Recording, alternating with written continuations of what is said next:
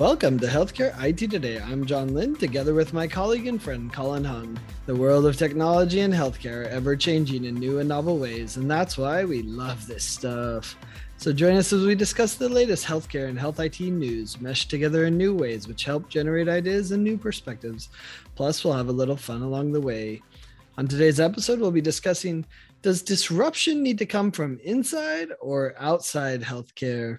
And be sure to follow the show on Twitter at the hashtag HITSM and our personal accounts at TechGuy and at Colin_Hung. Plus, check out our 16 years of health IT blog content at healthcareittoday.com. Are you a disruptor, Colin? I think disruptor, like other titles, have to be bestowed by someone else. So I don't think you can self-proclaim yourself as a disruptor. Yeah. So I don't think I qualify. you use disruptive marketing, so I could give you that, right? For sure. You definitely have a creative skill there. So I'll give you the disruptive marketing title. Oh, cool. Thank you for that, John. Thank you for that. Yeah. No, I mean, and also, we've debated this a few times. Like, does healthcare need disruption, right? Like, we've talked about that a couple of times where, it is debatable, right? Like we have Dr. Nick, our friend, who's like, he calls himself the incrementalist, right? And say, actually incremental improvement is good enough. We don't need to get fixated on disruption in healthcare. Yeah, but you would argue probably incremental over time is disruption too, but yeah. There's something to be said about that, only because we know how long things take in healthcare, right? So is healthcare is it even possible to disrupt it?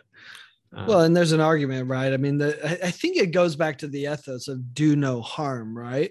Like disruption sounds like harm. And so like, the fact that we're disrupting healthcare, we're going to just risk that we're going to harm someone. And I think the challenge that many of us have is that we don't realize the harm that our current system is causing. We're in denial about that harm that the bad processes are having, that are causing patients with health disparities to have trouble, or that, aren't getting access to the care they need, or whatever it is. Like, I think we're in denial about how much harm our current system causes, because we see how much good they are, right? And I think their hearts are in the right place, and they're doing everything they can to do that, right? And so I think that's probably the core of the issue, is not realizing how much harm there is today, and that, disruption, whether it's technology or workflow or business model or whatever disruption we're talking about, that could improve the current status quo, may introduce some other harm that wasn't there previously, but that's better than our current harm that we're experiencing, that we're in denial about. I like the way you put that. There's no doubt healthcare needs to change, and in some cases that change is massive. Like it needs a massive change.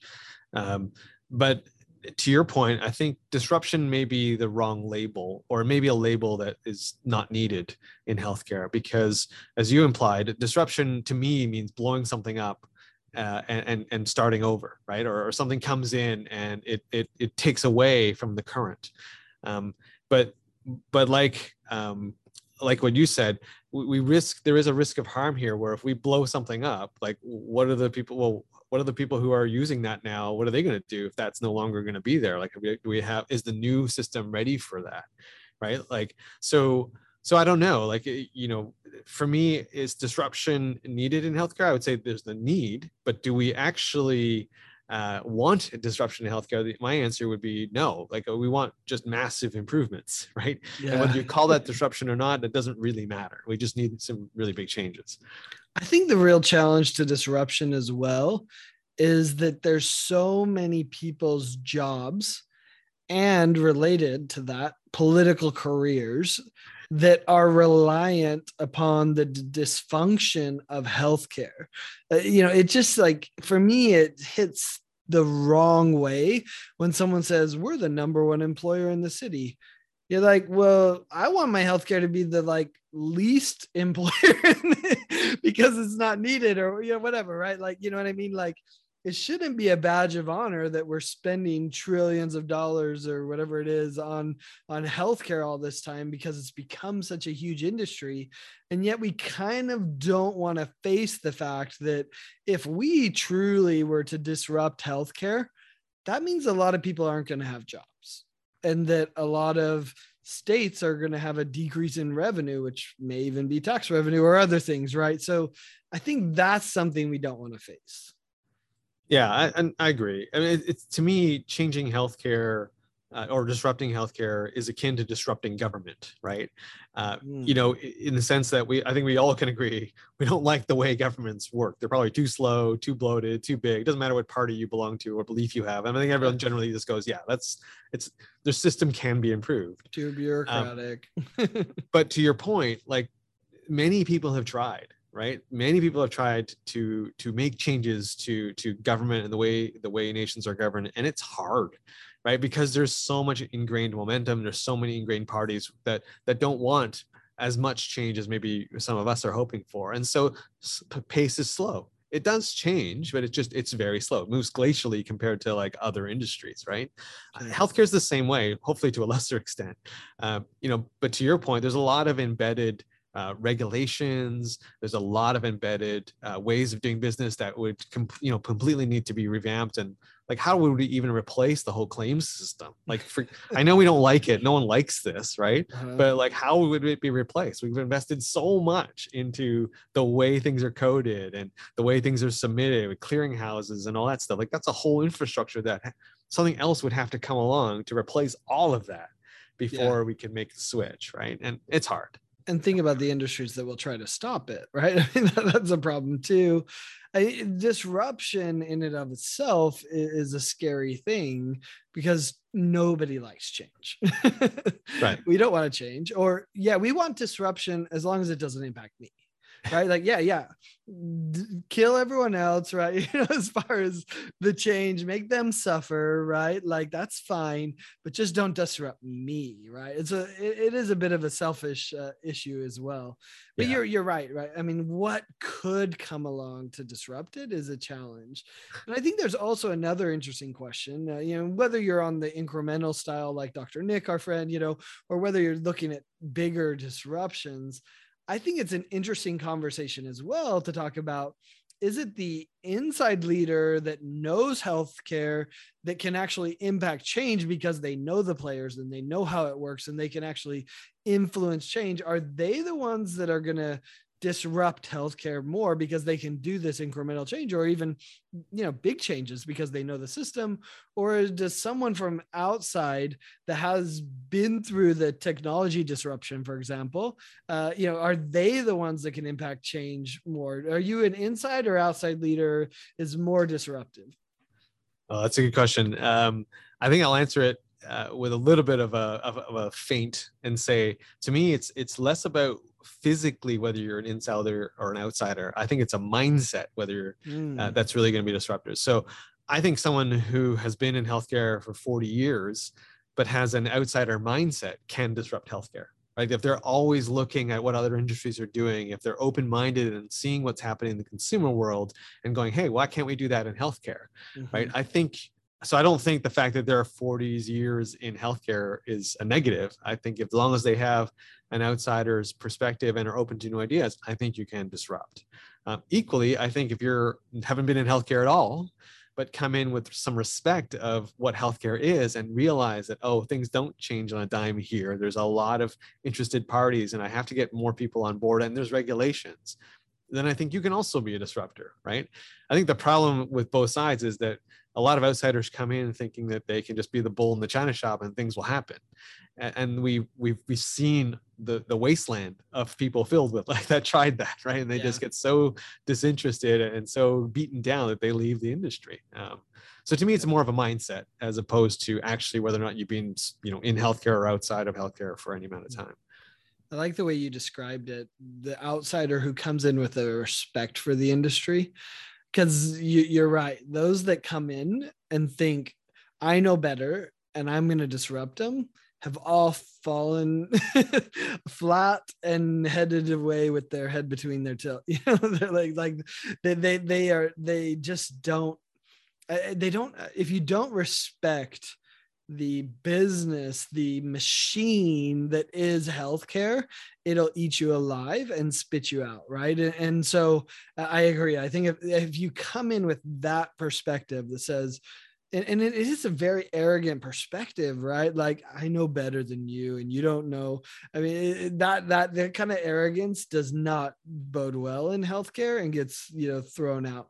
But I do think on the other side, there's plenty of healthcare people that are like, we've always done it this way and don't mess with us. Right. I mean, I think that is just as scary, right? Like Sure. that they can't accept change, and there are a fair number of people who are just like, well, we have to do it this way and this is how we've done it, and they just don't want to change, right? I mean, I don't think it's ill will or anything like that, right? It's just that's what they're comfortable with, right? And so, the one I like is the outsider who comes in with a respect and partners. So I guess I'm going to cheat on the question, right?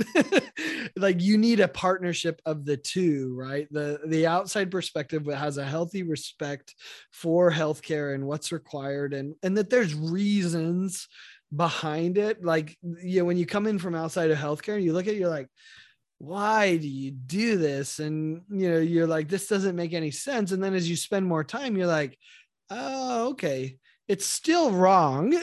Like, you usually don't say like, oh no, but at least you're like, okay, now I understand why it's done that way.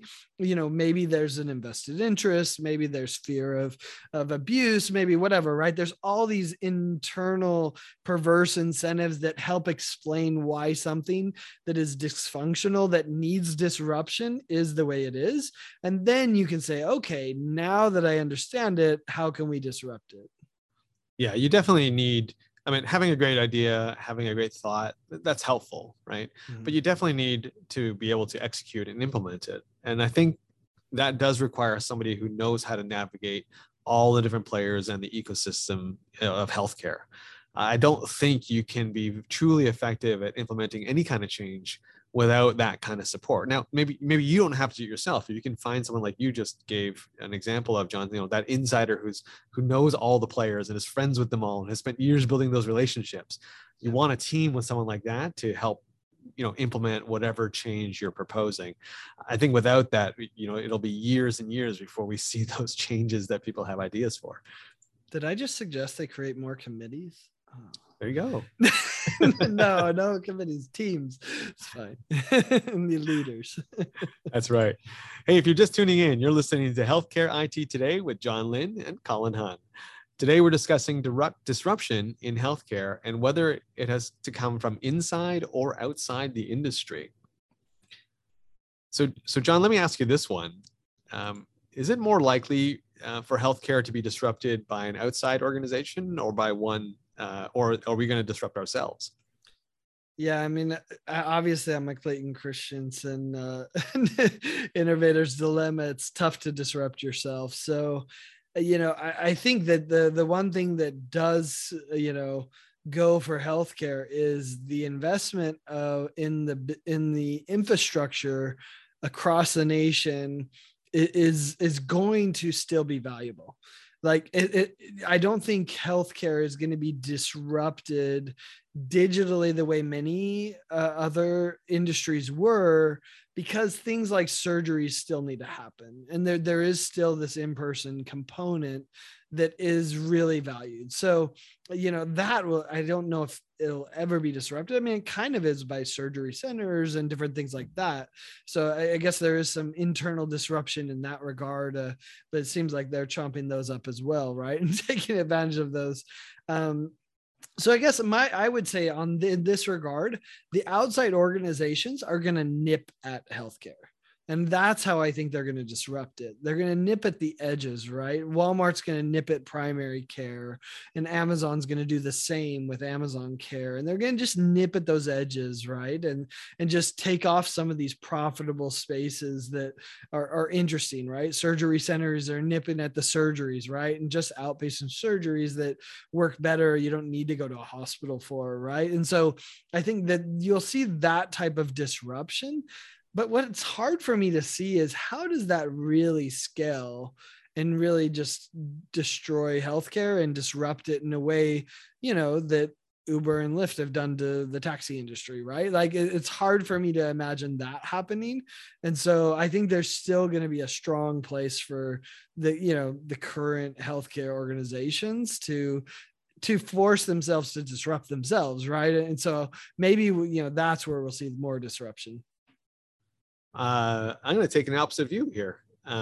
So I do think that having outside organizations like the Amazons and the to a certain degree CVS's and Walgreens and Walmarts of the world, they'll definitely spur some change in healthcare at the macro scale, because like, oh, Amazon's coming, or oh, Walmart's coming in, or IKEA is coming in, right? And building beds that are much cheaper, like whatever the case may be. And that will cause us as healthcare insiders to make some change. But I think at a more micro scale, we are capable, and we are going to see some disruption that comes from internal organizations. I think, unfortunately, we're going to see some disruption happen when we start seeing some organizations fail or get close to failure. I think when you're in that situation, you're going to change things, right? And you're going to change processes. You're going to change the way you approach your market and your community and so forth if the hospital is in danger of closing, right? Or if the surgery center that you're running is in danger of losing patients, you're going to disrupt yourself. You're going to make change. So I think on a micro scale, it will happen, but it takes an extreme event like that for something to occur. Or you're going to have mass resignations, right, from your team, and you'll have to change the way you work and deal with your workforce. I think the challenge is private equity going to come in and just take advantage of those situations. We've seen that happening a bunch, and then they don't necessarily innovate. They just squeeze the profits out, which is an unfortunate side effect sometimes. Yeah, and it could be, and but I think also you look at organizations. We've heard a few of them. We know, of course, the good folks at Atrium, right? They're doing some innovative things, right? They're just and could you call it disruption? I don't know. Building a hospital without any beds in it, it's pretty innovative. Yeah, right? Mercy did the same. Right. And yeah, there's a bunch that are doing it. So they're not the only one. Like, here in Toronto, at Women's College Hospital is doing the same thing. They're building an entire facility without any beds in it. So I look at that as that's pretty disruptive, right? And would an outside organization ever thought of that? I'm not sure, right? You even look at an organization like Walmart. Why did they not just go right to telehealth, right? Why are they still insisting on actually having a physical clinic? Now, it makes sense for them, obviously. Yeah, they want you shopping. Exactly. But you kind of look at that and go, well, are they going to be, is that like the Blockbuster to Netflix, right? Like, you can look at it that way. I look at, would an outsider ever have thought to build a hospital without any beds in it? The answer is, I'm not sure they would have. Because I think they look at the current hospital market and go, well, you make money by having beds, you make money by having ORs. And anyway, I think there is going to be disruption that comes from internal folks. I think the other challenge is that healthcare is so regional and has regional nuances. So for example, in Utah, Intermountain dominates the healthcare there. So in some ways, they aren't forced to innovate. Now they have a culture of innovation, and so they've done that. But what's interesting when you dive in deeper to Intermountain, you realize, oh, well, in some ways, like on the clinical analytics side, they've done incredibly innovative things, right? But then there's probably other areas where they didn't have to because they own the market. And so they didn't need to do as many patient-facing things as they needed to, right? And so, they have a culture that does it. And so they do push forward in ways that are interesting. But because they don't have the competition, they don't have to act a certain way. Whereas in Pittsburgh, there's two dominant players, right? So they kind of hold each other accountable, to that competition, and they force each other to be more disruptive and more innovative because of that competition. And so I think that's going to be the other interesting thing to see play out is how are those competitive pressures regionally going to force disruption or not, right? And there's an argument to be made, well, we're all competing with Mayo Clinic and Cleveland Clinic, right? Which in a digital world and airplanes that go everywhere, we kind of are in some ways, right? But in others, a lot of people aren't going to go out to Mayo Clinic, or they're not even going to know that those services are available. So healthcare is still local in many regards. So I think there's these regional nuances where sometimes you're forced to disrupt yourself because your competitor is, and sometimes you're not. Now, I do also have to say, given who we are, I mean, there's going to be some disruption happening from the technology front, right? You look at some of the robotic surgeries that are now possible, right? And you go, well, that really kind of opens the doors to things. So I think there's definitely some technology disruption that's going to happen from healthcare insiders, right? We've been focusing a lot on hospitals and providers of care, but there's a whole other part of the industry, right, around that. Also, pharma. I think some pharma tech, is capable of disrupting the industry, and I consider them insiders. Yeah, and it needs to in random clinical trials, right? There's so much disruption options there.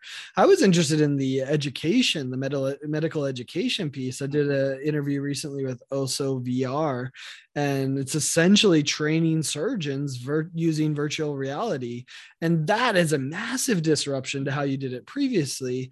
And what's interesting is it's more about the repetitions. And that's what I didn't understand about the disruption is it's not so much that it's necessarily going to fully replace it, but it's going to provide all these repetitions so that then when you do it, it's familiar and you can do it regularly. And so anyway, I think there's disruptions on the medical education side. Interesting enough, the founder there decided to go to med school even though he really knew he wanted to be an entrepreneur. It's like, now that is investment in an outsider saying, I want to learn. And he went to med school, became a surgeon. And of course he's running a company. He still does surgery on the side, but it's interesting this, he was kind of an outsider that said, hey, if I need to do this, someone told him you need to go to med school to really understand it. And he did. And sure enough, he's disrupting medical education as we know it. So John, who are some of the disruptors that we're going to be talking about over the next 5 to 10 years? Yeah, so I actually, think that the most interesting ones are going to be the provider organizations. I think that they have an opportunity here to do something interesting, and they're going to partner with some others, right? And that's going to be fine. So I look at, clinical organizations that have a leader, on our CIO podcast, we just had the innovation officer who came from American Express, at Hogue, doing interesting things in California and really pushing forward these ideas of patient centricity that I think is going to be interesting. Rasu at Atrium that you already mentioned, it'll be interesting to see what they do, because he is saying, the right things as far as let's do what's right for the patient and everything else will work out. That's a different mindset than many organizations have taken. So I'm interested to see what those provider organizations will do. And I think there's a bunch of others that have investment arms. And I think that's really interesting. Providence has proven that model and with what they do with their investment in technology to innovate. And so they can innovate in a kind of startup mentality, but still with, tied to the health system and knowing, hey, how is this going to impact the patient experience and clinical care? Houston, there's an amazing CIO, Roberta, there that's, she's doing some amazing things as well. So those are a few that I like, those industry people. I think that they, because healthcare is so entrenched, I'm fascinated by what they can do. And of course they're partnering with other outside organizations to do it, but I like what they're doing. I think for me, one of the disruptors we'll be talking about over the next 5 to 10 years is actually employers, right? Because currently they're the ones funding care, and either they won't in 5 to 10 years or they will continue to, but they'll be demanding much better return or much different ways of providing care to their employees that are also demanding it. I think they're sort of the unheralded disruptor because they're holding some of the cards, right? And yet they have not traditionally been part of the conversations. And, the exceptions being, big employers like GM and Ford and Boeing and so forth. But I expect that, especially with all the things that were happening before the pandemic, that was gaining momentum about employers changing the way they were giving out or administrating medical benefits. I'm expecting that to continue now that we're coming out of the pandemic. I think we're going to return to the point where we see employers taking a much more active role and making more demands and forcing healthcare to change, or they'll find alternatives. Yeah, no, it's a good prediction. I mean, Glenn Toulman knows how to make money. And of course, he's gone that direction with Transcarent and investing in the employer side, because that is the organization that has the most to gain or lose, I think, from it. Right. And I think, unfortunately, as patients, we can't do what we need to really affect change, but employers can in a bigger way, I think, than patients. And I'm sure some of my patient advocates would be like, no, we're going to make noise. And they do, right. And they make, small impacts, but yeah, I think the employers have the power. So that's a pretty good prediction. I like that, Colin. Yeah, I mean, just, and so in a weird way, I think Microsoft will have a much bigger impact as an employer than they do as a technology provider in healthcare, right? Because they're just the number of employees they have, the pull they have. If they decided, for example, to open up, Microsoft for Health, like meaning actual provide health to their own employees. Yeah. I mean, imagine the trend that would set, right? And say, hey, listen, it's cheaper for us to provide our own care than it is to farm it out. And, we're going to manage things now and do these kinds of things. I think there's some potential there if companies start to threaten to do that, all of a sudden you'll see change. I think Amazon's even more in a position to do that because they've done it before. They started using UPS and FedEx, and then they started doing their own. And now UPS and FedEx are paying Amazon to deliver packages. Like, that's a transformation. And we've seen they're starting that way in healthcare. They started with Amazon Care for their employees because they had so many and they need to deal with it. And then they roll it out to the consumers, and eventually providers are going to be working for Amazon, or I don't know. We'll see how that plays out. we could get there one day, John. We could get there one day. Yep. All right. Listen, thanks to all of you who've tuned into this episode of Healthcare IT Today. You can find out more about our show by checking out the programs page on healthcarenowradio.com. And please share your voice and engage with the community at healthcareittoday.com and on Twitter using the hashtag HITSM. I'm Colin Hung with my friend and health IT collaborator, John Lynn. Thanks for listening and have a great week.